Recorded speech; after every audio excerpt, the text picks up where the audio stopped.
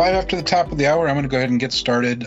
Do note that we are recording the call today, and we'll be distributing through all our normal channels. Little note on that, right? And also why there's no nice music at the startup. Kevin, who does all the production on these things, has been a little bit tied up with some family issues, right? Aging parents and hospice care and an eventual death there, right? So if you see Kevin, let him know that we're all thinking about him while he's going through a pretty rough time. Give him a little bit of slack on the amount of time it's going to take to get these things posted, because it doesn't happen automatically, right? He's been taking quite a bit of heat just from one post on Facebook, right? On that note as well, I just want to note, right, our policy is to not post on Facebook. None of our people post on Facebook, and our policy manual says that we don't, right? And that's why you see people asking for darts on Facebook. Know that Facebook is really full of misinformation, including the vacation allocation conversation that's been going on there as well. Right. It's a lot better if someone comes to us and tries to work through a question, but because it's posted on Facebook, we shut down for 2 days and basically turned all of our attention there so we could do the math and have the conversations inside with the company. Just know that our comms, right, and what we put out, that's where the news is, and not on Facebook, right? Appreciate that. All right. So little note on this, right? I've been talking about look out for yourself for some time now, and just experiencing the conversations. We've been having these conversations now for years, but just the ones in the last week have been very difficult, right? People upgrading, people with new jobs here, people trying to get into OE, who are really, really struggling with what's going on in the training department. I almost without fail, that conversation becomes something of a realization, right? Once they're knee deep in it, how bad it is. Truly, right? We're doing everything we can do to warn people and put it front and center and talk about it, right? It isn't about banging on the training department or that our instructors struggle. None of that, right? It's been underfunded, and it's had efficiency experts' fingers all over it. And as a result, it's just not giving people what they need to succeed, right? It's terrible for the people checking people, because they see people who haven't been trained properly, and the people who haven't been trained properly are just simply the result of non-standardization and not having enough knowledge to make it through, because there's not enough time in the program to get knowledgeable enough to make it through. Set up for failure, right? So watch out, right? All right, today got some news, right? We're talk about the LEC meeting. I want to talk about the ARBs a little bit, because they're all kind of intertwined, and contextually the conversation today, right, about order of assignment versus FOLO preferencing, and what we worked on last time with the report times and departure times, and how that affects reserve time. All of this is kind of interwoven into a giant jigsaw puzzle, right? I want to work through these slides and try to give some time at the end for Q&A. This might be a little bit more on the lengthy side. These are pretty meaty slides, and there's a lot to get into.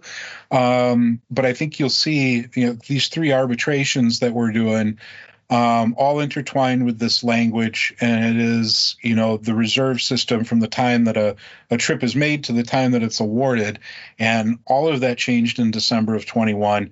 The goal is to get you guys knowledgeable enough that you can help us enforce it, right? So a little bit of news. We have an LEC meeting tomorrow. Would really, really appreciate it if you guys could show up and we could have an in-person conversation, right, rather than the public forum like this. I love the public forum. It's super easy to get tuned in, talk about stuff. But there's a level of conversation that you can have in person that's really difficult on a publicly recorded call made as a podcast, right? It's just something that in a room we can have some more in-depth conversations, right?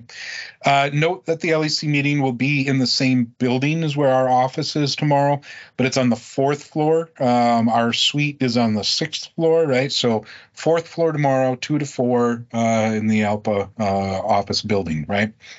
It's International Plaza just across from the airport on the south side there, right? So these 3 arbitrations, right? So the reserve assignment log arbitration, we did this back in September 1st, right?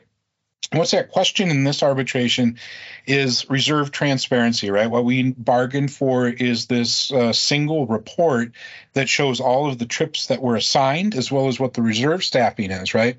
So everything in one place so that the pilot can self-police whether or not they were the right person to have been assigned the work, right? Why this stuff is such a big deal, right, is because there was a culture of like backroom deals between schedulers and pilots, and that leads to discontent. There was concern because some 30% of our flying a couple of years ago was coming in as ad hoc charter, and all of those earnings opportunities coming in after the final line award, right? We needed a level of transparency that would allow us to know who is getting assigned what work, right? This is a pretty comprehensive program for open time and reserves and ads and rescheduling. Without this reserve assignment log, it is almost impossible to have the transparency as to when a trip is assigned, right? Because what that reserve assignment log is supposed to show is the trip number, the scheduler who assigned the trip, and the report time for that trip, like when it was assigned, right? So you can understand what the report time is. It's all tied to the report time because that's what the order of assignment and the FOLO, first out, last out for the reserve assignments. That's what they kind of push for is the report time. It's what they're all based on, right? So without being able to see that information, understand what the trips were that were assigned, and have it in a convenient single stop, one stop shop, we're not getting the level of transparency that we bargained for. And it's this part, the trips assigned, that's totally missing. The FOLO part, like who's on reserve and what their preferences are, is not thorough enough to understand and be able to decipher and reverse engineer who was assigned. But it's utterly impossible without transparency as to what the trips were that were assigned, which has never been published, right? So we went to the arbitrator, asked for a decision. Hopefully sometime mid-November we get a decision. So then we have a call-out arbitration. So this is coming up next week. This one may actually settle. We'll see what happens here. We're getting kind of tight in towards the 10th and 11th, right? And the closer you get to the dates, the closer people get to moving off of their positions and understanding what's in the book, right? I don't know if the reading gets better the closer you get to the dates, but that's kind of the general nature of this work, right? So what this is about is everything we talked about last Tuesday, right? And these Tuesdays that too are kind of supposed to be like a seminar series to try to help people understand how people are scheduled, right? The call out times, right? And so I'm talking from the time that you're notified to the time that you need to report at the airport, always 2 hours, right? And then an hour of prep time if you're operating the flight, right? Some of that has to do with, whether you're deadheading out of a Sun Country plane or another airplane, right? That time can change. But just talking about operating an airplane, you're going to get 2 hours from the time that you notify and an hour from report to departure. The issue is if those aren't fixed values, right, and they can be lengthened and shortened at will by crew scheduling, one, you don't know, it's literally impossible to understand who should have been assigned the flying. And secondarily, it's, what you see is like a manipulation of that 2 hour call out time in order to fit the whole day into a single duty period, right? That pushes us, makes us fatigued, makes you rush throughout the day. It's just not a good way to operate the airline, which is why those are contractually fixed values and cannot be changed or moved. And it has everything to do with the order of assignment, right? So looking into November 8th and 9th, this also appears like it is possibly going to settle on a precedent basis specific to the contract language, right? On a non-precedent basis for the monetary damages, which is probably fine if we can get the understanding from the company to agree that the way that the contract language works is what's in the book, and they start doing that, right? So order of assignment is a totally different thing from FOLO, and we'll dig into that today. That's kind of the whole subject today. So just a review on report time, departure time, and reserve time. So these are about 6 or 8 slides here. And what I want you to kind of see here, right? So the green part is the time it takes for the pilot to call back, right? You have up to a half an hour. The yellow part here is the 2 hours from notification to departure, and then the blue part is 1 hour, right? And you can see pretty easily, like this is an AM, right? Called right at 3 a.m. He takes a half an hour call back. And if he calls back in a half an hour, it's from that point where notification actually happens in accordance with 25T. That's the conversation on the phone or the red change bar. And from that point, right, is when the 2 hour window starts, right? So even though there's a report time that's established in order to understand whether that trip is legal for the duty day, in the order of assignment, if the pilot takes a half an hour to call back, it's that point where he's notified that starts the 2 hours, and then the 1 hour is attached to the 2 hours, right? So they're kind of built off of each other, but in no case should you see anything less than 3 hours here, right? And if you kind of slide that whole thing out down, the course of the day, if you start getting called at 11 or 12 in the afternoon, right, now it gets a lot more sketchy as to whether you can fit the flying that you're being assigned into the duty day and be off duty by the time that you're done with the trip, which is what the scheduler needs to be assessing, right, when they're looking at the order of assignment and the FOLO preferencing. It's impossible to determine whether the pilot should have been or shouldn't have been assigned the trip if you can't determine whether they're FAA and hours of service legal with the contract.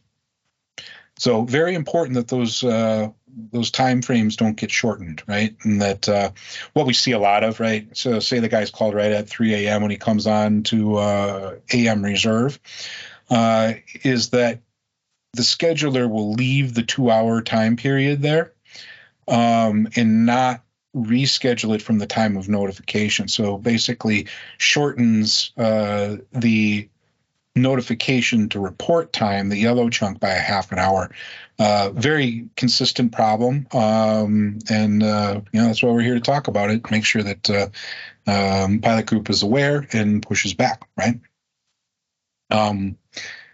So can the 2 hour report time be shortened? No, the report time must be scheduled to 2 hours. That starts at notification, and at the point of notification, the crew scheduler should be making an adjustment to that 2 hours to reflect that on the pilot schedule. Now, what happens on the airport boards in that departure time, totally irrelevant to your schedule, okay? Don't feel rushed by them. Don't look at them and go, wow, that's in the past. Don't look at it and go, man, if I got to get an on-time departure and be out of here in a half an hour when you're looking at the board in the airport as you just walk into the airport with your report time, right? If you happen to get it out early, great, right? But don't rush. Don't move fast in the sense that you're skipping procedures or cutting corners, right? We all know that. We don't cut corners. And this 2 hours is yours. It is there so that you have the amount of time that you need to get to the airport and not feel rushed. And then again, the hour to prep, right? From the time that you get on the airplane to the time that you depart. Your schedule has to reflect that. If not, there's a contract violation there. And it's not just as simple as the report time itself, right? It's whether you should have been or shouldn't have been assigned the trip based on the first out, last out, and the order of assignment. So we'll dig into those. Here's the contract language, right? Just a basic copy and paste. What you see here is 25M2A, right? And it says following notification, right? Notice it's not initial contact or, leaving a telephone message or anything, right? Like that. It's very specific, right? It says following notification in accordance with paragraph T4. Right? So it's 25T4. That's where the notification language resides, right? So following notification, when you actually have that conversation with a crew scheduler, right? And you know that where you're going to go and you're going to get a report time and you're going to get there's a list of information that you have to be given at that point in time, which is all based on being able to determine whether the trip is legal, right? But look, it's from notification. A reserve pilot will be subject to a report time of no less than 2 hours for a short call reserve pilot. Your schedule needs to reflect that. At the point of notification, the scheduler needs to be adjusting the schedule in eCrew to show that 2 hours as well as the 1 hour to departure after your report. So just a kind of an example, right? So scheduling left a message at 0300 and assigned a trip with an 0500 report time, right? I called back at 0330. What is my report time, right? So the scheduler, when they make initial contact, right, is required to give you a report time. They should be leaving a report time in that message, right? Half an hour later, the pilot calls back, right? And that's when notification occurs, right? So crew scheduling must adjust the report time to reflect the 2 hour report time from notification. And the report time is now 5:30 instead of maybe the 5 a.m. that they left on the message, right? And then the departure time, which is scheduled off of the report time, right, is 1 hour later, so 06:30. That's just a review of what we covered last time. Very short, very quick and to the point, right? The order of assignment stuff that we're going to dig into now, right?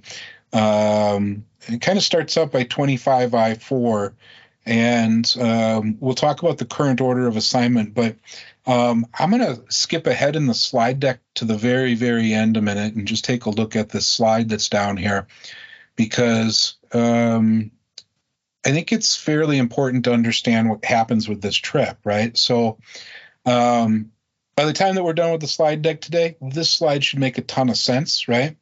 But there's a progression to the assignment of a trip, right? So a trip ends up, there's a sick call, right? Or some ad hoc charter comes in. In any case, the flying is uncovered, right? And goes into open time, right? So the trip is created. It has a report time.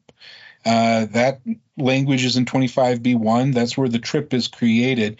And contractually, right, there's a progression here. You can look at these, citations, and you see 25B is first, 25A, 1A, that's kind of next, 25I4, right, next in the progression, 25M6. So there is literally a progression through time in the contract from the time that trip is created to the time that it's assigned to somebody, okay?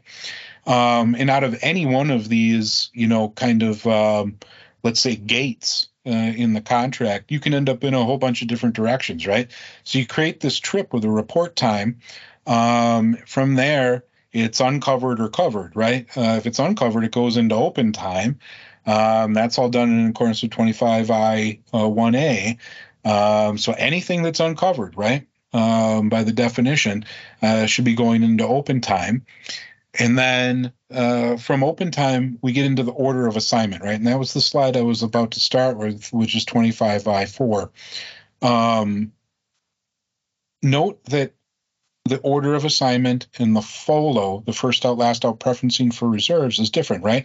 From the order of assignment, you can go in a myriad of different directions, right? That trip might end up on reassigned pilot. It might go to a sort trip pilot out of domicile, right? They're first in that order of assignment. And then you start to get into the reserves and management flying and junior assignment, right? But there is a clear progression there. And that order of assignment is distinct and different from the first out, last out preferencing, which is a subset of the reserves, right? So yeah, just to visualize that there's a progression that happens with that trip, and it's in the contract, and you can kind of see that the language kind of folds back from the beginning to the time that that trip is actually on someone and they depart, right? Just kind of going to work back here to the current open time, right? And the order of assignment. This is in 25I4, the contract. And what you see here is literally an order to how trips are assigned, right? And this is kind of the abbreviated version. I cut out all the hash from it. But what you see here is, trip's going to first go to a reassigned pilot, like I said, then it's going to go to a time of available pilot. So this is someone who's in domicile, right, whose trip canceled a couple days out into the future, and they have this time of availability period. That's different from reserve. It's new as of December of 21 to this contract, and it gives the company some ability to recover the lost productivity from an originally scheduled trip. It is not reserve. You're not on reserve time. You don't have reserve periods. And if you've already gone out and started your trip and started flying it, right, day 3 of 5, the trip cancels in the middle and you're released in domicile, there is no time of availability. There's no reserve. There's no way to recoup that unless you are rescheduled prior to being released, right? But you're going to go to a reassigned pilot, and then you're going to go to that time of available pilot and see if there's some way you can put the flying that's in open time onto those people first, right? So if crew scheduling is skipping that assessment and just going straight to the reserve, right, or bypasses the whole thing, goes to the management pilots or junior assign someone while there's still reserves available, we're not following the order of assignment, right? So notice basically what's happening is reassigned pilot and time of availability pilot. These are ways for the company to recoup the productivity. Then you get to the reserve pilot on reserve time within the domicile. Note that this is on reserve time, right? This is not prospectively will be on reserve time later on when the report time is, right? Reserve pilots on reserve time within the domicile. So these are people you can call right now, right? Then we don't have other domiciles, right? But the contract contemplates that we would, so it has reserve pilots on reserve time from another domicile, then management pilots, right? So when flying goes on to a management pilot, unless they've removed another pilot, really all of the reserves should have been burned at that point, right? Then we have training pilots who have volunteered, still questions with the company, almost 2 years later, as to how a training pilot fits into F. How do they volunteer, right? Junior assignment within the domicile and then junior assignment within the system, right? We had a settlement with junior assignment probably about 4 or 5 months ago, clarifies how junior assignment is done. You shouldn't be junior assigned on this property unless you've burned everyone above here, right? That's what this requires. The trips, things that are in open time, are assigned in an order, right? And you'll notice if we look at the actual language, right, which has quite a bit more hash in it, but look at what's at the end of each sentence, right? Then, right? So you assign the person in A, right? So you assign trips to a reassigned pilot at domicile or assign legs within the trip hour period, pursuant to paragraph K below. Then, right? Pilots on time of availability. Then pilots on reserve time within the domicile, right? So this is a progression again, right? There's no way to cut straight to the reserve pilot and not give the trip to a reassigned pilot, right? And if crew scheduling is cutting that corner and going straight to the reserve pilot, they're kind of missing the point, right? If they're going to the reserve pilot and he's not on reserve time, they're missing the right guy, right? All right. So notice what reserve time is, right? So this highlighted part here, pilots on reserve time. So reserve time, and this is the definition of reserve time in the contract, 2BU. Reserve time means a continuous period when a pilot must be available for contact and is obligated to report for work within a specified period following notification in accordance with Section 25M, right? So when you get to this area of the contract, right, that we're talking about, that progression from the time that the trip is built to the time that it's awarded and assigned to a reserve, there's all that language hinges on are you on reserve time or are you off of reserve time, right? Now, on this property, when you're assigned a trip, then you're off of reserve time, right? So this language that we see here in the current open time order of assignment, right, 25I4, very important that this is on reserve time means that the pilot is actually on reserve that day at that time when they're going to call to assign this trip. This is not prospective, right? The sentence is not reserve pilots on reserve time within the next 72 hours or prospectively will be on reserve time at the report time of the trip, right? This is, you have a trip that you need to assign because it's uncovered, and inside of 72 hours, crew scheduling has the ability, inside of 72 hours to report, crew scheduling has the ability to start to assign trips, right? There is no ability to assign the trips otherwise, right? Only inside of 72 hours. And then even, right, reserve ads, or not reserve ads, but ads are processed before you ever even get to the order of assignment, right? Which was also a change in December of 21. So just note that you have to be on reserve time to be getting these calls, right? If you're getting called on a day off for a trip that starts on your first day of reserve, you are not on reserve time at the time that they're assigning that trip, right? It means a continuous period when a pilot must be available for contact. That's the distinction of a day off. You're not available for contact. You are not obligated to report for work within that specified time period. Union meeting thing going on. Yeah, hang tight. I'm just going to go ahead and mute everybody here.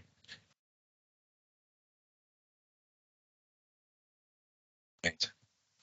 So here's a question for you, right? Am I considered in the order of assignment if I'm not on reserve time? A pretty simple answer, no.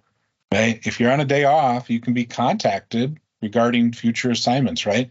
The company, in fact, has an obligation to call you to notify you delays and changes to your schedule and cancellations, right? They must, in fact, notify you of those changes if you're on a day off even, right? And that is what specific contract language involves there. So if we take a look at this language right here in 25M2D, right? Notice what's happening here in 25M2D. Whenever practicable, in consideration of available reserve coverage, anticipated requirements, and pilot sleep, pilots will be notified of reserve assignments sufficiently in advance of the trip to receive rest prior to report time. And so what they're saying here is don't be calling this guy randomly whenever it's convenient for the scheduler. Pay some respect to their sleep and their rest, right? So that they're rested for the assignments that they're going to have, right? But pursuant to this paragraph M2D, pilots may be contacted during days off to be notified of a future assignment, but have no obligation to be available for contact. Notice what's happening there in the language, right? They're not on reserve time. They can be called to be notified of future assignments, like changes to their schedule, right?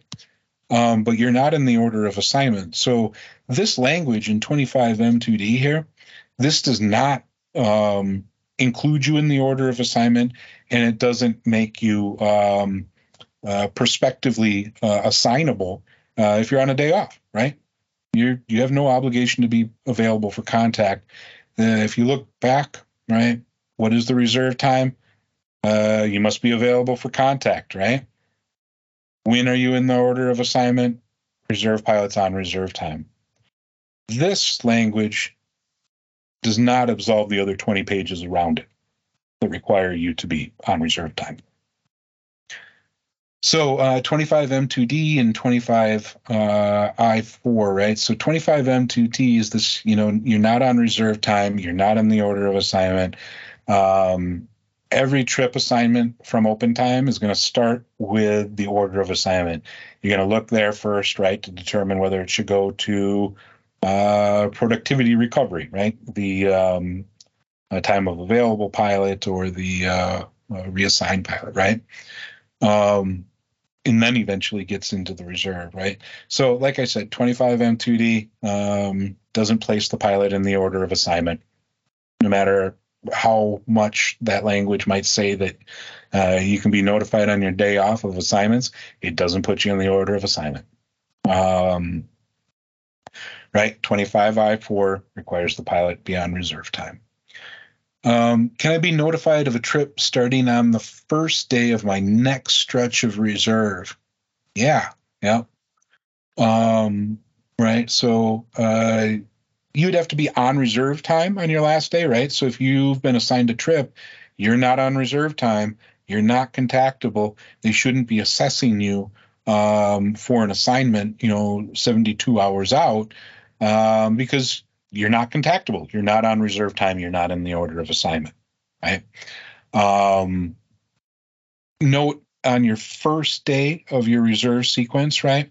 There's specific language that removes you from the order of assignment for the first 2 hours in the case of a short call, right? Or 14 hours for a 14-hour long call. That is there to remove you from the order of assignment on your first day so that the report time doesn't just become 0300, right? It's to protect that first couple of hours so that you can know that when you go on reserve, that's when you're in the order of assignment. That's when you're contactable. That's when you're going to get a trip assigned. Note that if you take a look at this next slide here, right? So what we see is a trip M0032. They're going to assign this thing out, right?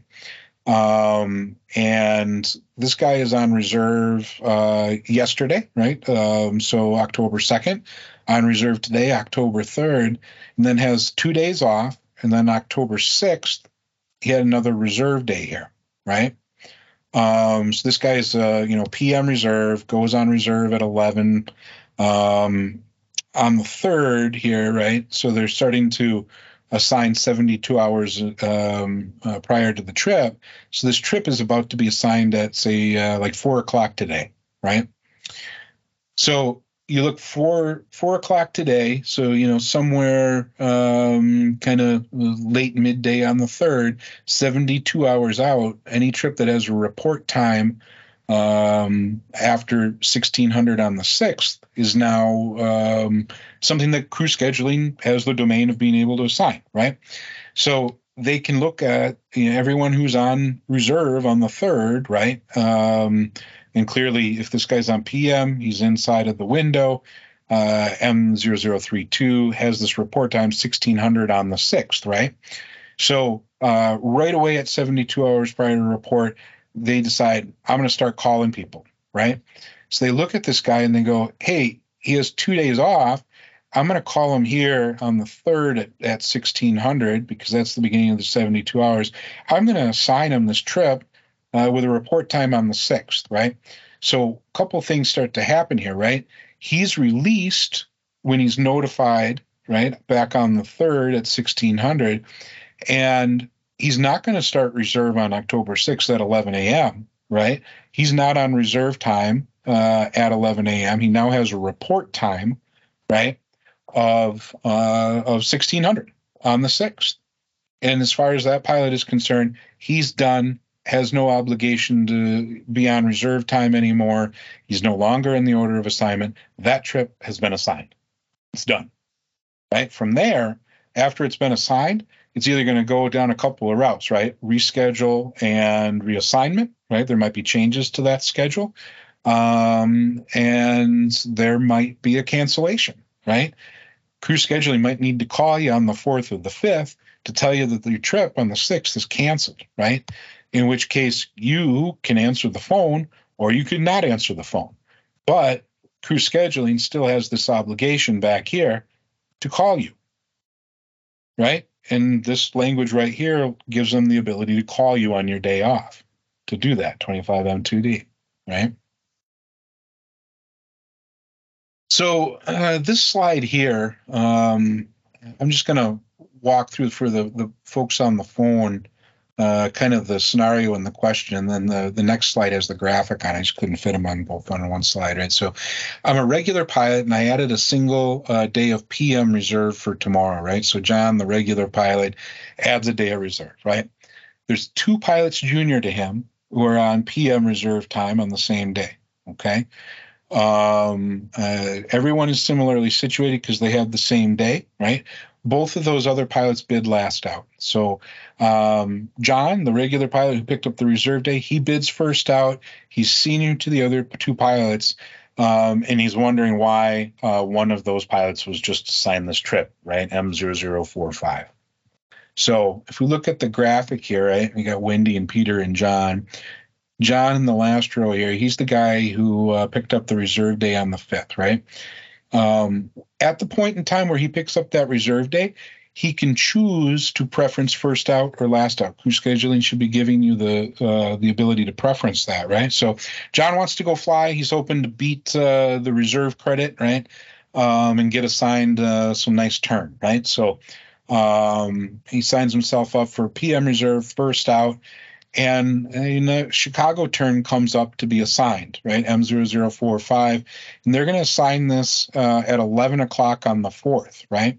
So look here in the 4th column and what's happening, right? So Wendy, one of the pilots junior to John, had been assigned to trip M0081 on the 2nd and the 3rd.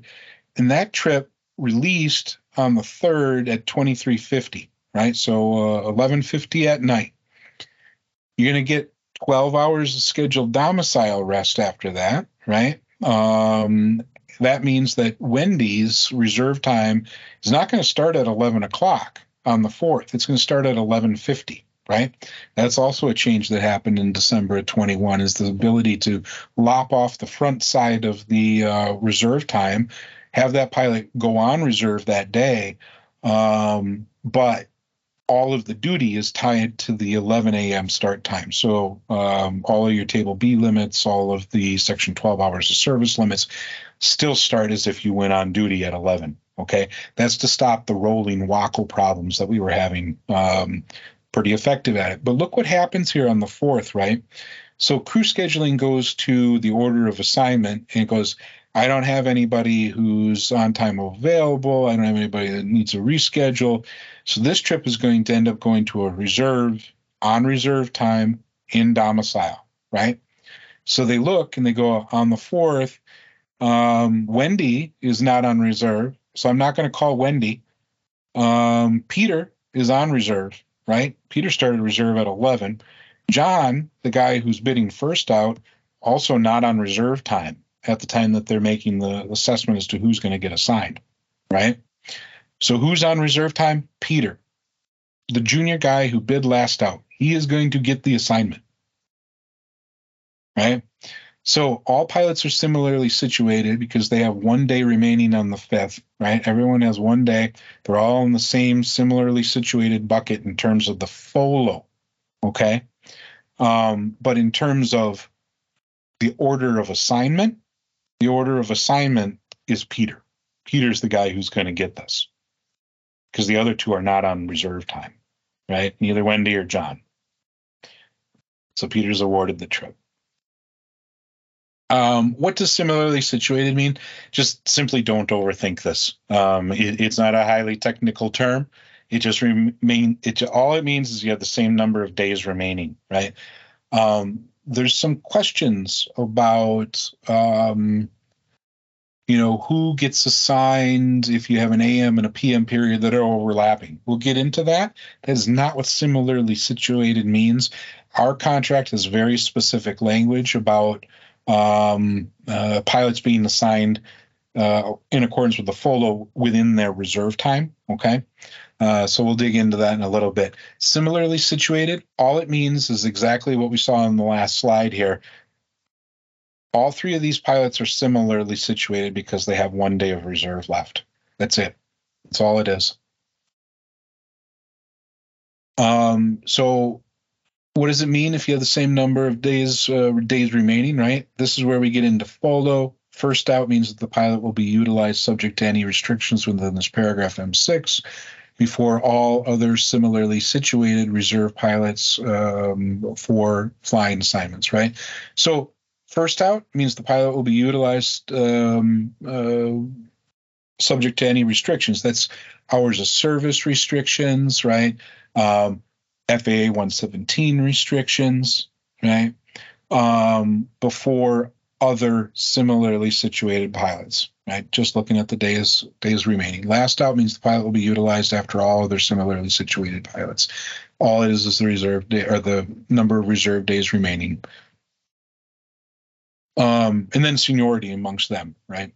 So there's the example here. This literally is just a copy paste right out of the book, right? So, 4 pilots who are similarly situated with the same amount of days remaining, right, are on reserve from the 4th through the 7th. The most senior and the most junior pilots bid first out. The other pilots bid last out. 3 identical flying assignments become available. The most senior and junior pilots are awarded the flying, right? Along with the most junior pilot who bids last out. So the last person to be assigned would be the most senior last out pilot, right?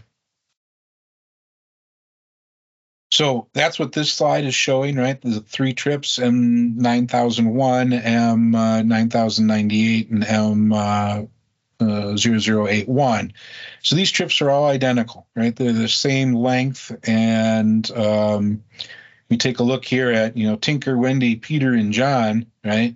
Who is going to be assigned these trips? They all start out exactly like Wendy here with 4 days of reserve. So everyone here is on reserve all 4 days, the 4th through the 7th, right? That's what we had in the example on the previous slide, right? Everyone's on reserve 4 days. 3 trips come up that are going to get assigned. So you're going to go to Tinker, right? Because Tinker's the most senior here, number 1. Tinker's going to get assigned. First out preference and the most senior, right? And then we go to the next most senior first out pilot, right? That's John, who happens to be the most junior, right? So you look at first out pilots who are similarly situated, right? Have the same days remaining. So Tinker's first, John's second, Peter, he is the most junior last out pilot, gets assigned M0081, and Wendy, the most senior last out pilot, does not get assigned, right? Wendy's preference was to be the last assigned, and that is an inverse seniority order amongst the last out. Note, right? This order is not the order of assignment, right? This is the FOLO preferencing. All it is the FOLO preferencing. The order of assignment, that's that other thing from 25 I4, right? That's that whole order, reserves on reserve time in domicile, reserves on reserve time from another domicile, right? Management pilots, junior assignment, all that stuff, right? 25M is, this distinction cannot be more important. It is a really, really big distinction, right? Because remember that first slide that I showed when I jumped to the end? Right? This thing here, note what's happening, right? You got a report, you get it into open time, it hits the order of assignment, right? This FOLO thing only happens if in the order of assignment you hit the reserve, right? This only happens if these people are on reserve and this trip ends up going to a reserve. And then it gets more complicated from there, right? Because there's additional layers. When there's 2 groups of pilots on AM and PM and they overlap, right? So this is the language from 25M6C, right? And this is the header to all of the first out, last out preferencing, right? You know what it says? Crew scheduling shall assign trips to reserve pilots within reserve types, right, on reserve time in the following manner, subject to contractual flight and duty limitations and any applicable FAR limitations, right? So if we take 25M6C and we just kind of break this down into some bullet points, right, what are they looking at? Within the reserve types, right? This is the AM, PM, red eye, right? So the FOLO preferencing matters within the reserve type. It basically creates silos for each one of them, right? The pilot needs to be on reserve time, right? We said it again, right, here, and we said it in 25I4, right? Pretty important stuff. That whole on reserve time thing is woven all the way through here. Again, not prospectively will be on reserve time at the report time, right? The pilot's actually on reserve time. Okay, so you look at people within the reserve types, AM, PM, red eye, and then on reserve time, actually on reserve time, right? And then you have to assess whether all of the contractual flight and duty limitations are met, right? This goes right straight back to that notification to report time, and then the report to departure times, and the fact that that has to be 3 hours, and it is non-negotiable, right? The crew can't ask for it. The crew scheduler can't ask to shorten it. It's there for safety purposes, and it determines whether or not you're going to be legal for the assignment that you're about to be given. If you're not legal for the assignment, you're not going to be assigned, right, in accordance with 25M6C, right? So you've met all the bars. You're on reserve time. You're looking at other people that are on AM along with you to determine where you fit in the FOLO preferencing, right? And then there's every trip that's made, it's going to come out of open time and go to somebody. You have to judge whether or not that's going to, fit the FAA 117 rules and the contractual rules, right? And then there's some exceptions as well, right? These exceptions, I'm not going to dig into these. We could do a whole Tuesdays at 2 on these exceptions. But, long list of exceptions, right? Eligibility for additional trip assignment. What this is the ability to remain on reserve time, even though you've been given a trip assignment, right? What this is for the commuter to say, hey, I'd like to stay in the order of assignment if there's more flying that can be given to me so that, when I return from my, hair turn, I still have, let's say, 6 hours, 8 hours of duty for that day, RAP and FDP that I can go do, right? So I would like to remain in the order of assignment and possibly get that, that one leg out to Denver so I don't have to buy a hotel or stay in my crash pad, right? It's a preference. And so there's an exception. There's also an exception for days off prior to reserve time, okay? This one I'm going to dig into a little bit, but the day off prior to reserve time, this is an exception in order to create the first day of any reserve stretch where you're not in the order of assignment during the call out time, right, from the notification to report, because the company couldn't consistently expect that you were going to answer your phone for notification on your days off, and you're not in the order of assignment anyways, right? But all that this exception does is simply creates, it carves out the first 2 hours of your first day of reserve and says you're not in the order of assignment for those 2 hours, right? There's an exception for projected accrual of credit. This is a credit leveler, right? What this is the company's paying guarantee for everyone who's on reserve, right? And they're saying we're willing to follow the reserve preferences up to this credit leveler, up to this threshold, right? And after that, pilot has reached that, we're going to ignore his preferences, move to the next guy so we can start to fill up people's credit buckets. This way you don't have a reserve who's crediting 120 hours and another one who's crediting 5. As much as that might be desirable for the reserve and he wants to credit a lot, or for the reserve who wants to credit very little, the company was unwilling to do any of this language or any of the transparency unless there was some kind of credit leveler, right? Because they're already paying that money out, so they have an interest there. Right? Consolidation of knowledge and skills. Really important that you can't come out of your MVLOE and your OE and then just go on reserve and say, I'm last out, and then not consolidate, right? So if you haven't consolidated, you're first out. That's what that exception is.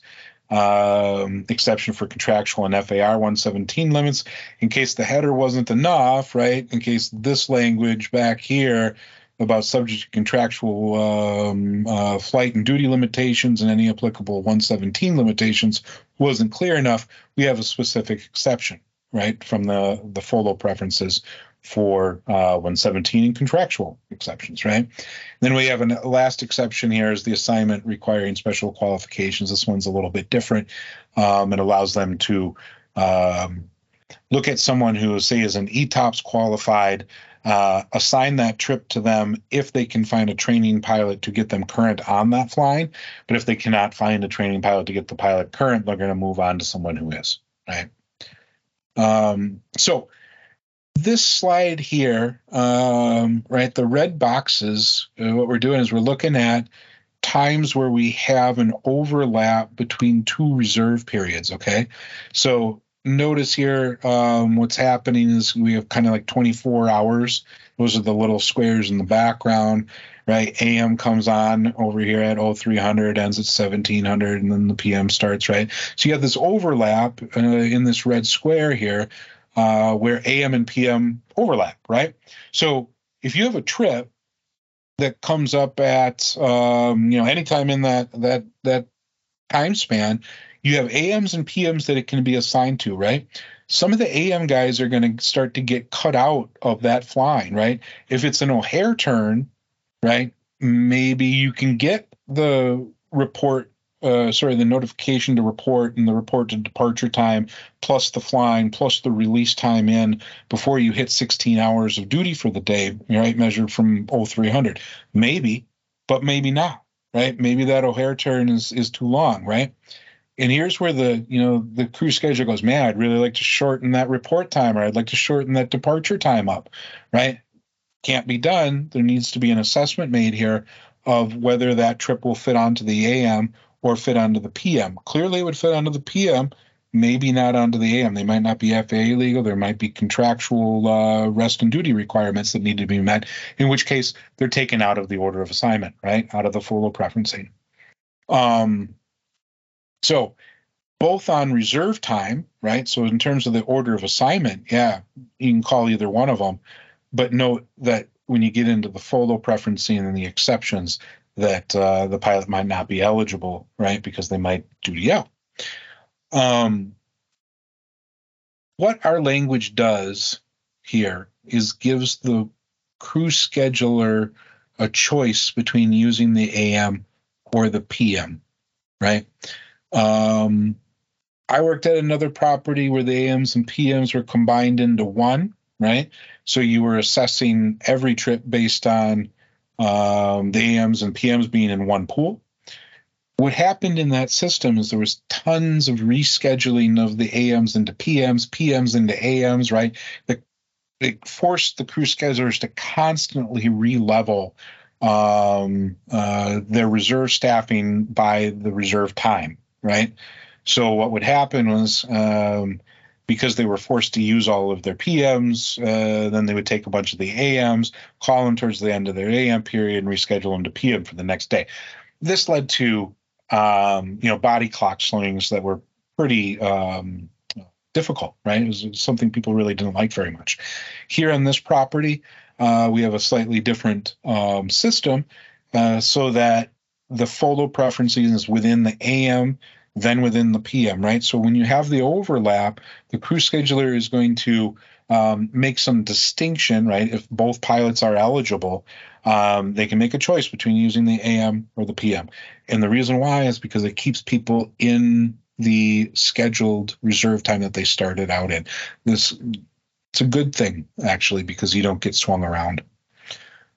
So these are a couple of questions that, have come up just in the last couple of days to me from pretty experienced guys, like guys that have been here 3-4 years, right? Can I be called outside of my reserve time, right? We talked about this language, yes. You don't have to answer the phone, right? You're not on reserve time. There's still some questions and complications here where guys feel like they have to answer the phone. That is not the case. If you're not on reserve time, you're under no obligation to answer the phone. And note that the tap is totally different as well. And once you've been called out on a trip, you have no obligation because you're not on reserve time, right? Staying current on changes to your schedule, delays, and all that is still there. But you're no longer in the order of assignment. You're not going to get assigned more flying, right? This is the thing that in the regional world is very difficult because crew scheduling is constantly calling you while you're on the road if you're a reservist, rescheduling you, making you fly more, right? We have ability to be reassigned. We don't have the ability to have this constant new assignments of new trips to you as if you're always on reserve if you're a reserve pilot, right? A little bit different, right? So can you be called out of your reserve time? Yep.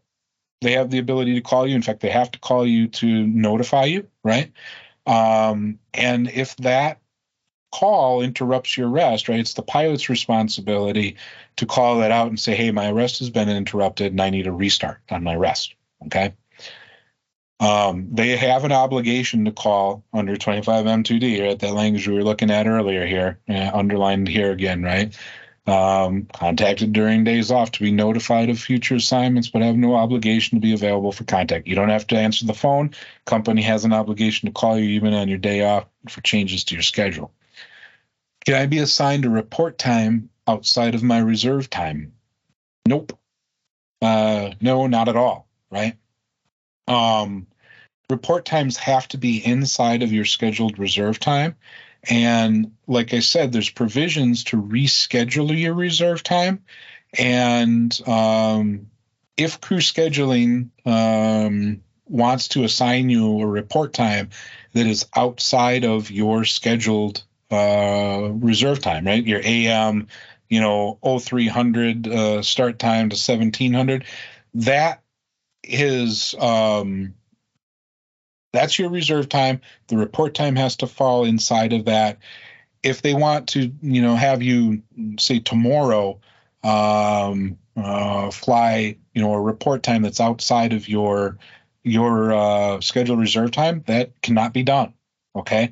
First, they would have to switch your scheduled reserve time for tomorrow, then hang the report time inside of that scheduled reserve time. It's a two-step process, right? So you have to be notified of the rescheduled reserve time, and then they can assign you a report time inside of that now rescheduled reserve period. Note that they can only reschedule the reserve period basically when they're out of pilots for that scheduled reserve period, right? So if you're on PM day one, right, and crew scheduling wants you to show up at 6 a.m. the next morning, right? They can call you at 11, and the first thing that they have to do if they want you to fly that, they got to switch your reserve time to AM for the next day, which I think contractually is not possible, right? So we can dig into language on the rescheduling of the reserve times. Just know that there has to be a two-step process there. There is no way to take you as a PM day one, call you up and say, hey, I want to have you show at 6 a.m. tomorrow morning, unless they can find a path to rescheduling you into an AM reserve period, which I contractually is very difficult. Reserve time and report. So this is, 25M2C. And this language kind of governs a whole bunch of stuff having to do with reserves, right? So a reserve pilot may only be assigned to a trip with a report time within 72 hours pursuant to paragraphs I-4A, I-4B above, right? So what I-4A and I-4B are, that's that order of assignment, right? So the reserve pilot can only be assigned to a trip with a report time within 72 hours, right? So there is no longer what used to be known as today, tomorrow, the next day. That doesn't exist anymore.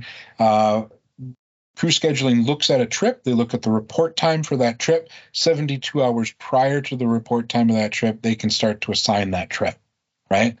That assignment has to be done in accordance with I-4A. That's the order of assignment, right? Then that same paragraph, the report time at the beginning of the trip must fall within the scheduled reserve period in accordance with the provisions of paragraphs M2E through M2G below. M2E, M2G2, those are the rules regarding the rescheduling of your reserve period, okay? So note what's happening here. Your reserve period needs to be rescheduled in order to hang the report time inside of it. You don't get to say, I'm going to give you willy-nilly at whatever reserve assignment with a report time outside of your scheduled reserve period. It doesn't work that way.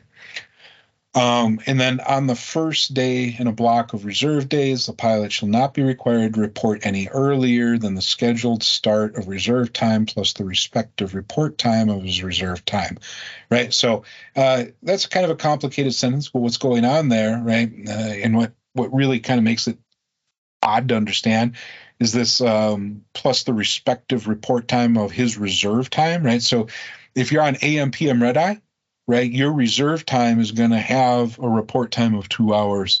If you're on 14 long call, it's going to be 14 hours, right? So this language is pointing to these different reserve times because they have a specific report time that's involved, right? So on the first day, and all this is a restatement of that exception that we talked about for the first 2 hours of the first day of a stretch of reserve, right? 25M3A, this just establishes the reserve times. Most of us are pretty familiar with that. And here we are at the end, right? Back to our progression of a trip and what happens with our trip.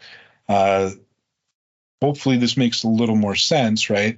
This trip back here, 25B1, this is literally like the creation of a report time, like some sort of genesis, right? Way back at the beginning of section 25, it's talking about building trips for the bid package, right? That's 25B1, and it has this long list of things that you need to be given at the time that you're given an assignment, right? It has to do with report times and the like. And there's a shorter list at the point that you're assigned because they may not know the hotel you're going to stay at yet. They may not know which aircraft you're going to use, right? But at the time that thing is created, it's going to have a report time in it, right? And that report time is going to be used to assess where you fall in the order of assignment and the FOLO preferencing to figure out whether you're going to be assigned a trip or not, right? That is then going to get rescheduled, that 2 hour report time, from the time that you're actually notified, right? And then you're going to get into, the trip and open time, the order of assignment, and the FOLO, depending on where these go, right? The order of assignment might go in a totally different direction and go to a reschedule instead, right? But note that the FOLO and the order of assignment are distinct in different things. They are not the same. And the order of assignment requires that you're actually on reserve time. The FOLO is done from within your reserve time itself, right? So you're looked at relative to the AMs if you're on AM. For the PMs, you're looked at, relative your preferences to the other PMs and so on and so forth for 14 long call or red eye tool, right? All right, that's a lot of stuff. It's pretty thick, but we're having a lot of trouble with this stuff. Crew scheduling just has not properly implemented it, or we get a lot of issue forms on it. We've prioritized, these arbitrations because they are part of this Jenga puzzle where the call out times matter to determine the order of assignment. The order of assignment matters to determine the FOLO assignment, and they're all part of a system, right? And a progression of a trip being assigned in time. And so those are the arbs we're working on.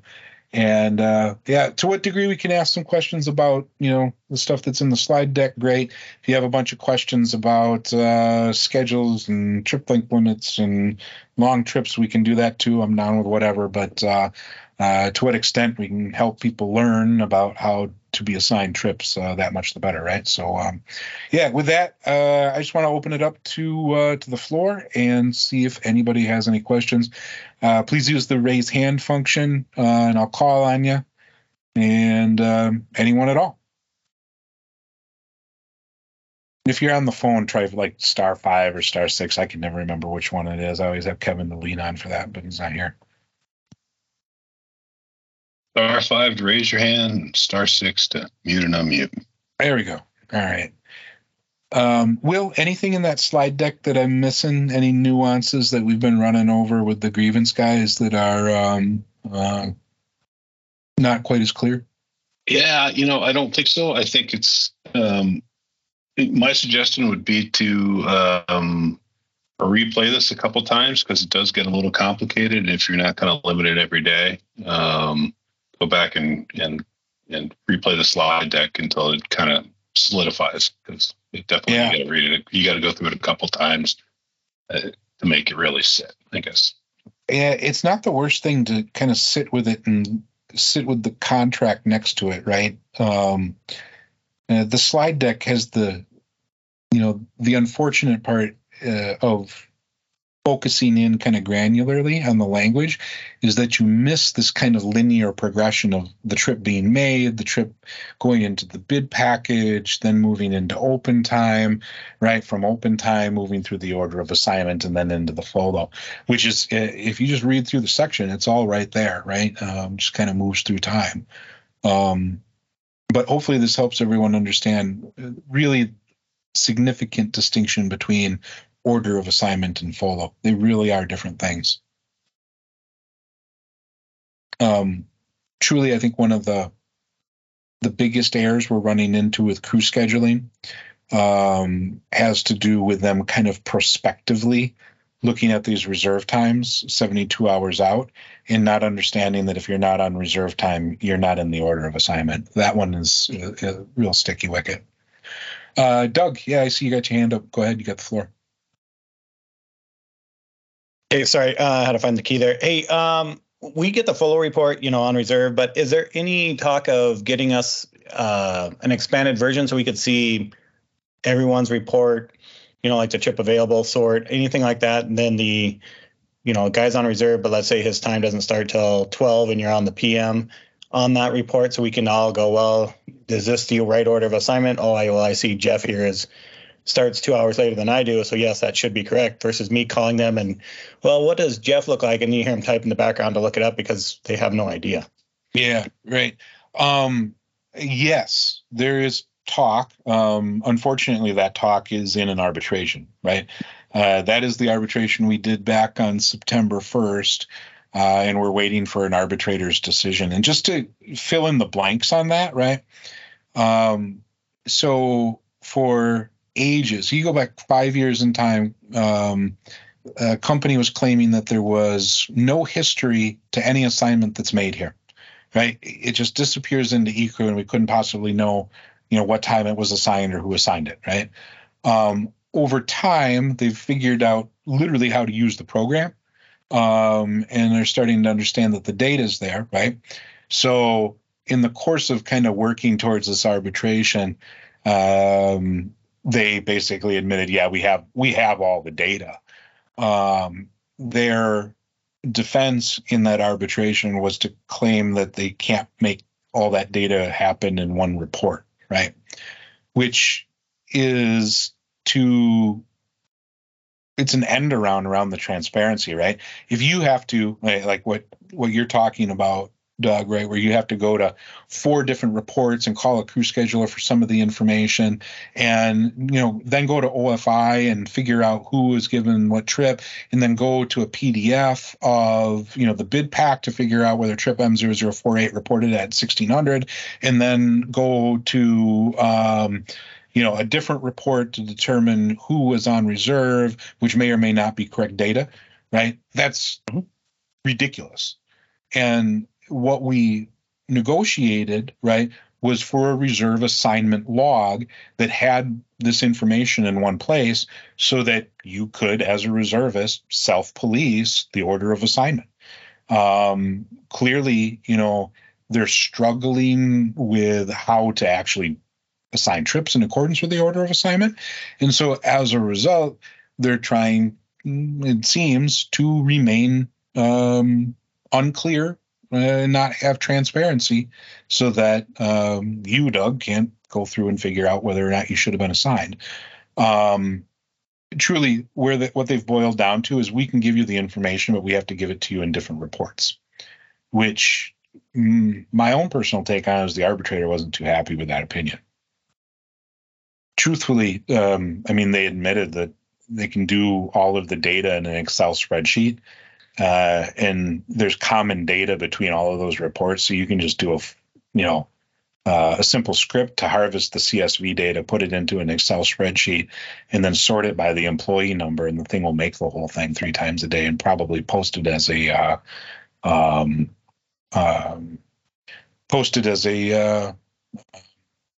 polo report 3 times a day, right? Yeah. Sorry, Tom, I missed your chat there, and I'm running, all of this stuff. Let me see if I can figure out how to get to the chat and screen here.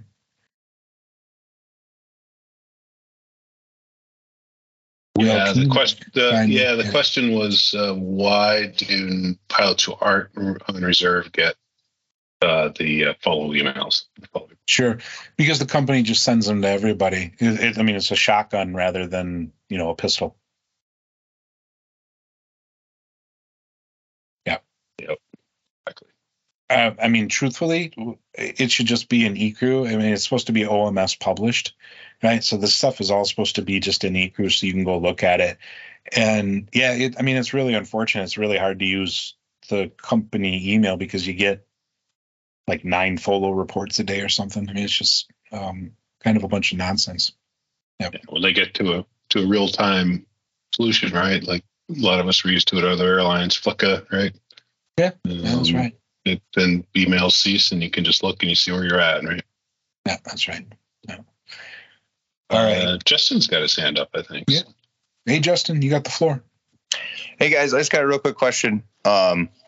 Say we're assigned a trip like the day before and we acknowledge online, and they tie that reserve availability period from like the report time's 8:00, but we have a wrap from 3:00 till our report time 8:00. Are we on the hook to answer the phone during that time, or are we released and just free until we show up? Yeah, you're free. Okay. So if I'm understanding you correctly, like I'm just gonna. So you're on reserve on Monday. Let's say you're a PM reserve, started at 11, right? And they call you and they assign you a trip for tomorrow with a report time of noon or something, right? Am I following you so far? Yeah. Yeah. And what they're doing is they're leaving a wrap on your schedule in order to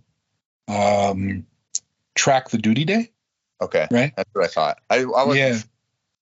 From the time, so on day 1, when you're given that assignment, when you are assigned, you are done with any reserve obligation until report time. Okay. Yep. Cool. Thank you. That clears that up. Yep. I just wasn't sure if that was so they could call us if they decided to change something or something. So that's good to know. Thank you. Yeah, no, that's that other language we were just looking at, right? That gives them the ability to call you on your day off, right? To notify you of future assignments. That's exactly what that language is intended to do. And the company does have an obligation to call you to notify you of changes to your schedule, right? And then you get into all this, like I think it's in 25E, right? Where you get into this stuff about, a pilot has an obligation to maintain kind of knowledge of changes to your schedule. Yeah, that's all still there, but you are on no obligation whatsoever to call back because you're not on reserve time. The reserve time ends when you're assigned. Thank you. Yep. I was wondering, me and an FO were talking about that last trip and I wasn't sure, so I didn't want to give bad advice. So yeah, thank you. Absolutely. Yeah, same. The scenario gets even kind of more wonky, right? If you're on like a 5-day stretch of reserve and they call you up, day 1 to notify you of, like an O'Hare turn on day 5, right? Like you're done. Your whole reserve stretch is done until you show up for that O'Hare turn. Nice. Okay. Thank you. Yep. Drew, you have the floor. Go ahead. Hey, quick question. So I've had it happen multiple times in the last month where I get assigned something and then they say, oh, never mind, we're going to give that to someone to consolidate, and they yank it off your schedule. I guess, when does that become a reschedule, and when is it just you kind of got your SOL? Yeah. Couple things with this, right? So they need to be making that assessment before they call you, right? They do have the ability to use that exception and use that trip to assign to someone to consolidate. They should have made that judgment before they assigned it to you, okay? There's grievance history here that ties the pay for that trip to notification, okay? However, that trip is on your schedule and improperly assigned, and at that point, you have a technical violation of the contract because you shouldn't have been the right person in the order of assignment, right? So once that trip is assigned to you, it is yours. The notion that the trip is yours because you notified, that is some kind of Sun Country crew scheduling colloquialism, far stretching reach from what that grievance settlement is, okay? That grievance settlement doesn't reach so far to say that the trip is yours once you notify. The trip is yours because you were assigned the trip, right?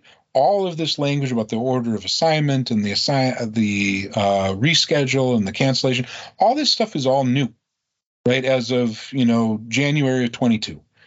And it, as new language, cuts new ground, right? And while that settlement doesn't go away, because truthfully, if you've notified for something that's on your schedule, you're going to get paid for it. That's all that settlement does, is you get paid for the trip that you notified for. All of the new language has to do with being assigned. And then after you're assigned, right, there's no just, I'm going to remove that trip from you and choose to assign it to someone else, right? Because choosing to assign it to someone else is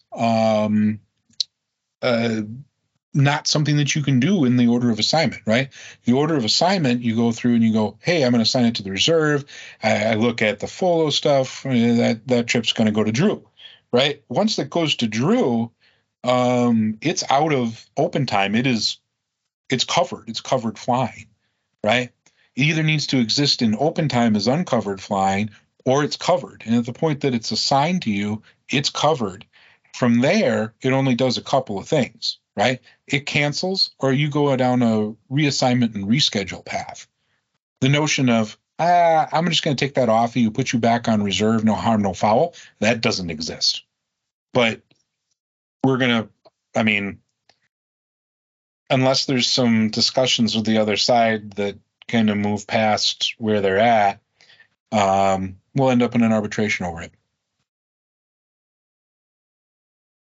Would you prefer that we file a DART every time that happens then? Because that just happened this weekend. Yes, absolutely file a DART, yes. If you're seeing, any sort of contractual shenanigans that are working differently than what's on this call, just DART it, right? Chris and the rest of the grievance guys, the workload's pretty astonishing, right? Truthfully, we could use some help on that front. But reality is, if we don't know about these things, right? If the data isn't coming in and we're not getting the forms, we can't enforce it. And we don't have line of sight to it necessarily unless we're, getting the darts. So yes, DART it for sure. Absolutely. And you might not see, punitive damages out of the thing right out of the gate, but we're going to start to run over some of this language, send it through arbitrations, get precedent setting settlements, and start to put some of the stuff to bed. So to put a lid on it, for the purposes of what is your stance on it? Pilot is assigned something, pilot's called, pilot answers phone, trip gets unalived. and then they put something else on your schedule later. Is that a reassignment or not? Yes. Yep. Yeah, very clearly it is. Yeah. You don't even have to get to the notification part. It really happens at the assignment part. All right. Thanks, Drew. Justin, go ahead. You got the floor again.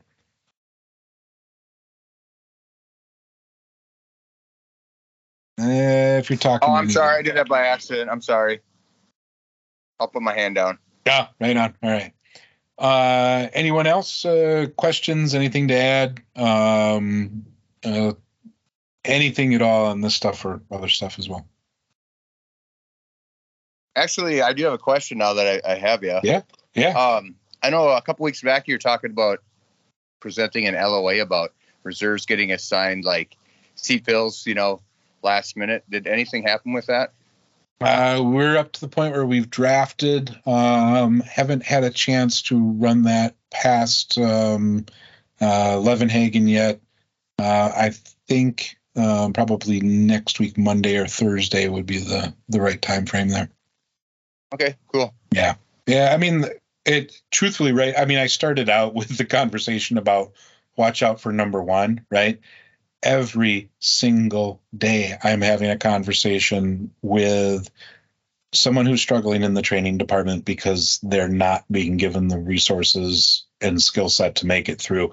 It has nothing to do with the skills, the stick and rudder skills of our pilots. It just has to do with being given enough opportunity to succeed. And, people are scared. I'm hearing it all the time. Have the same conversations with the chief pilot's office, right? All the way up to, Todd and the DO. They all see the same thing. So we'll push the letter across and say that it's meaningful and important to this pilot group and let you know where it goes from there. Yeah, thanks. I know it's not only, getting called in last minute, but even the people that you're seat filling for, if you haven't had a chance to prep for that sim, you're kind of doing them a disservice too. So it's tough on both ends, but yeah, be awesome. Thank you. Yeah. You know what? Doug asked about division of crew scheduling for pilots and flight attendants, right? Yeah, there's two separate books, right, with separate rules, and there's a lot of distortion between the two. Like LWAP, I mean, don't even get Zillen. Zillen is hitting the fan right now. He's absolutely losing it because we don't have an LWAP. There is no such thing as an LWAP in our contract. It is a flight attendant term. It's in the flight attendant contract, right? We have drops. We have mutual trip trades, but we do not have an LWAP. There's a lot of confusion there on the part of the schedulers. Other airlines don't run that way. They have a separate desk for crew schedulers, for flight attendants, and a separate desk for pilots, right? There might be someone above them that's kind of, management that's working both desks, right? But they're allowed to work both desks because they have enough understanding of the two contracts to keep them separate in their head, right? That's what made them a manager. And truthfully, there is a lot of distortion there between the two. They have been talking about that for at least 3 years, right? That was a OC initiative a long time ago. I've heard it several times out of Greg's mouth. Follow through, not so much. Yeah. They really should get there. It would help them with their contractual liabilities, right? I mean, just a note on that, right? Like, we're probably somewhere in the $3 to $4 million range, right? In terms of the grievance liability. That isn't the goal, right? The goal is not punitive damages. The goal is not to run up a bill, right? And truthfully, I mean, $4 million isn't the thing where someone goes, oh my gosh, that's so much money. We got to start treating the pilots right. Right. When you're making $50 million a quarter, right? $4 million bill over a year is like, okay. But truthfully, this is all about pilots' lives working well, right? And quality of life, and knowing that you're going to be scheduled properly to be, your work opportunities are going to be transparent. We're not going to hide trips. We're not going to favor certain pilots, right? All that stuff is in there. And when it comes to like the training scheduling side of this, right? I mean, the things that are decided there are things, between the company and ALPA, where everyone decides this is the best way for this to run. It's the guardrails for that department. And if they ignore those guardrails, the costs go off of off the charts, and people can't get recovered. And has a lot to do with, I think why the training department is struggling in the way that they're struggling, right, is simply because there was some kind of notion that, just ignore the new book, right? You can just keep doing what's in the old book. And I think that, the way that this place operates is on these colloquialisms, right? These tribal knowledge, some country colloquialisms, and it gets boiled down to some kind of distilled knowledge. And they say, oh, we just don't have to follow the rules, right? It's not, ignore ALPA's new contract. It's literally, we don't have to follow the rules. And so they stop following the FAA's rules too, right? And then they just stop keeping records altogether. Still, the contract is there to operate efficiently and effectively, right? So there's continuity of training and cost savings in the way that people are put through OE, and you're given a chance to succeed because you're going to be scheduled in a sequence that, isn't, 3 to 5 weeks apart for each lesson. And when that stuff's ignored, because someone's given enough leash to run to ignore it, right? Those people are also ignoring your expiry dates. They're ignoring the expiry dates of the line check airmen. It's the Wild West, right? And out of, hubris or disdain for labor, right? Someone said, yeah, you don't have to follow that new contract. You just keep doing the old one. That's fine.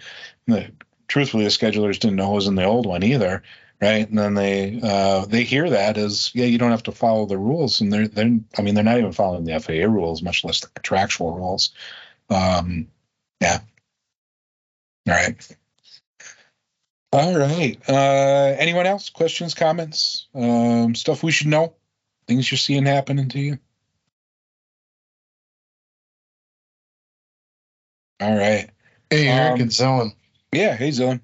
Hey, one comment I get asked is when they shorten those reserve periods, when you're coming out of a trip and going into rest, and they shorten the front end, they can't lengthen the back end. So it's they shorten that time period from the front only is chopped. So that's a question that comes up quite often. Yeah, and all they're shortening is the reserve time. Yeah. They're not shortening the duty. Right. So, whatever your table A, table B, 16-hour and your FDP limits and all that, that's still built off of 11. Right. Yeah. It still starts your duty. You're absolutely right. Would start at 3 a.m. or whenever, PM AM. And they're just shorting the availability, the time of reserve time period, basically. Yeah, that's right. Yeah, that's so that, your WACL doesn't keep rolling from, day to day to day. We had really significant problems with that three or so years ago. That's how Will and I met. An totally exhausted Will and Ross Shapiro dragging around at the bottom of reserve, right? They'd start out as an AM, and then they become a PM, and then become a red eye. And that's just because, you got back late from your trip. And so the next day your reserve would start later, and the next day later than that, the next day later than that one. These guys were absolutely exhausted. Our schedules are tough to begin with, but that was a whole different level. It was a good solve, right? Just shorten the reserve time and keep the duty time starting at 11, and you don't get rolled from day to day. It's great. Yeah. All right. With that, I see no hands up. We've been doing this for about an hour and a half, probably about time to wrap it up. Thanks everyone for tuning in. Please go talk to people on the line, talk about this stuff. We just really need to grow knowledge as a pilot group, and please file the darts. We really do need the data. We need to know where the problems are, so that we can prioritize the fixes. So appreciate y'all. At the LAC meeting tomorrow as well. Yeah, that's right. LAC meeting tomorrow, 2:00, Alpha headquarters Alpha building, 7900 International Drive, on the 4th floor. So there's a conference room on the 4th floor. That's right. So try and make the LAC meeting. Yeah. All right, everyone. Thanks much. Take care. Bye-bye.